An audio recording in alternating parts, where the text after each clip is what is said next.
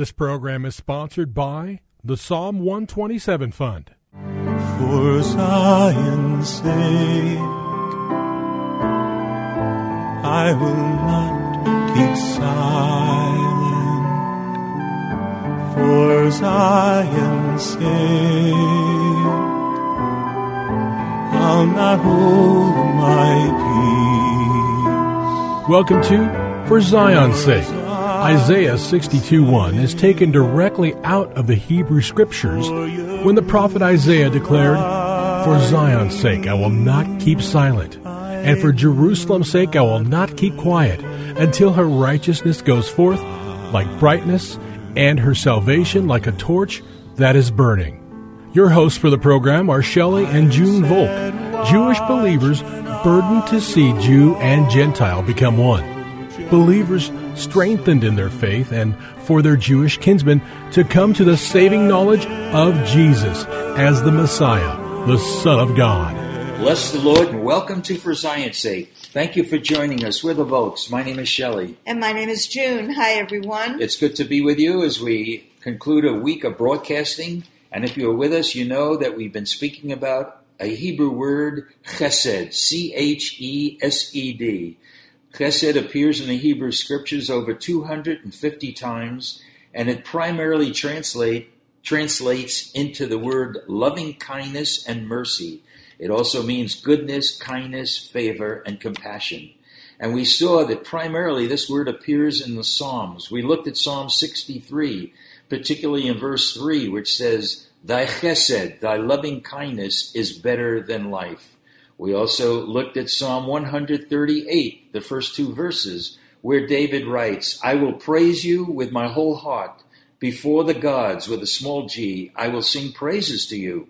I will worship toward your holy temple and praise your name for your chesed and your truth." On Wednesday, we looked to Psalm 26, where David says, "I walk according to my integrity." And we talked about the fact, how can we say that? Well, in verse 3, David says, it's the loving kindness of the Lord is before his eyes, and therefore he walks in the truth of God's word. And that's something that we all should be jealous for. We looked at Psalm 32, and there David pointed out that the recognition of God's chesed caused him to trust in the Lord. And what happens when we see the Lord's mercy and we trust in him? We saw in Psalm 32, it resulted in rejoicing, gladness, and shouting for joy. And yesterday we spoke from Psalm 107, and we saw a pattern develop when the people of Israel wandered and strayed from the Lord. They had to call upon the name of the Lord. And when they called upon the name of the Lord, we saw that they cried out, God delivered them, he led them by a straight way. And the word in chapter 107, verse 8, let them give thanks to the Lord for his chesed and for his wonders to the sons of men. We saw in verse 17, they were foolish and they transgressed and they lived in their iniquities. Again, it was a terrible time for them. But in verse 19, it says, then they cried out to the Lord in their trouble, and he saved them out of their distresses. He sent his word and healed them and delivered them. And then again, verse 21, let them give thanks to the Lord for his chesed and for his wonders to the sons of men. Now let's go down to verse 27. Again, talking about a difficult time for the people of Israel. They reeled and staggered like a drunken man and were at their wits' end. And we could all relate to this time. Sometimes we come to their wits' end and we don't know what to do. But here's the pattern that God wants out of our lives. Verse 28, then they cried to the Lord in their trouble, and he brought them out of their distresses. He caused the storm to be still, so that the waves of the sea were hushed. Then they were glad because they were quiet. So he guided them to their desired haven. Verse 31, let them give thanks to the Lord for his chesed and for his wonders to the sons of men. So we need to get hold of this pattern, June, about thanking the Lord for his mercy, for his kindness, for his favor, for his goodness. In Hebrew, it's the word chesed. And then when we turn to the last verse in Psalm 107, This is great instruction. Remember, we talked about what happened when they were foolish. Now verse 43 says, who is wise? Let him give heed to these things. What things? The examples of the history of Israel that were spoken in Psalm 107. Who is wise? Let him give heed to these things and consider the chesed of the Lord. Junie, I pray that not one of our listeners or you and I forget this. Let us consider the chesed of God. Hallelujah. And we see, Shelley, in verse 1, oh, give thanks to the Lord, for he is good, for his chesed, Hallelujah. His loving kindness is everlasting. And then 4 times, Shelley, it is repeated in verse 8, in verse 15, in verse 21, and in verse 31.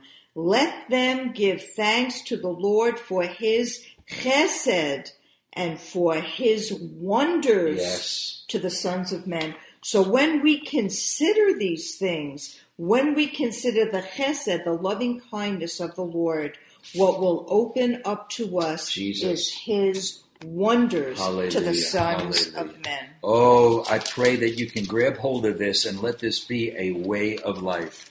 All right, let's turn to Psalm 40, okay? Turn with us to Psalm 40. We want to look at verses 8 through 11. Okay, Psalm 40, we're reading from the New American Standard. Psalm 40, beginning at verse 8. I delight to do thy will, O my God. Thy law is within my heart.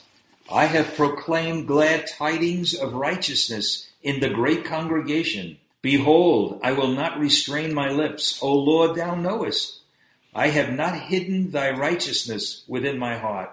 I have spoken of thy faithfulness and thy salvation.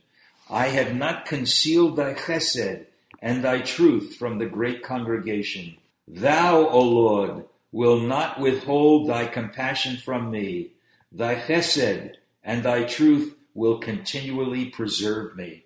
Junie, what an encouragement this is, that if we understand the chesed of God, the mercy and the loving kindness of God, it's impossible for us to be still. We need to declare it. And more than that, we need to demonstrate it in our lives. And this will provoke all people, not just our Jewish people, all people to jealousy, because they'll see something different. Are you grabbing hold of the chesed of God and living knowing that the chesed of God is better than life? Hallelujah. And we can see it in all the Psalms that David really knew it.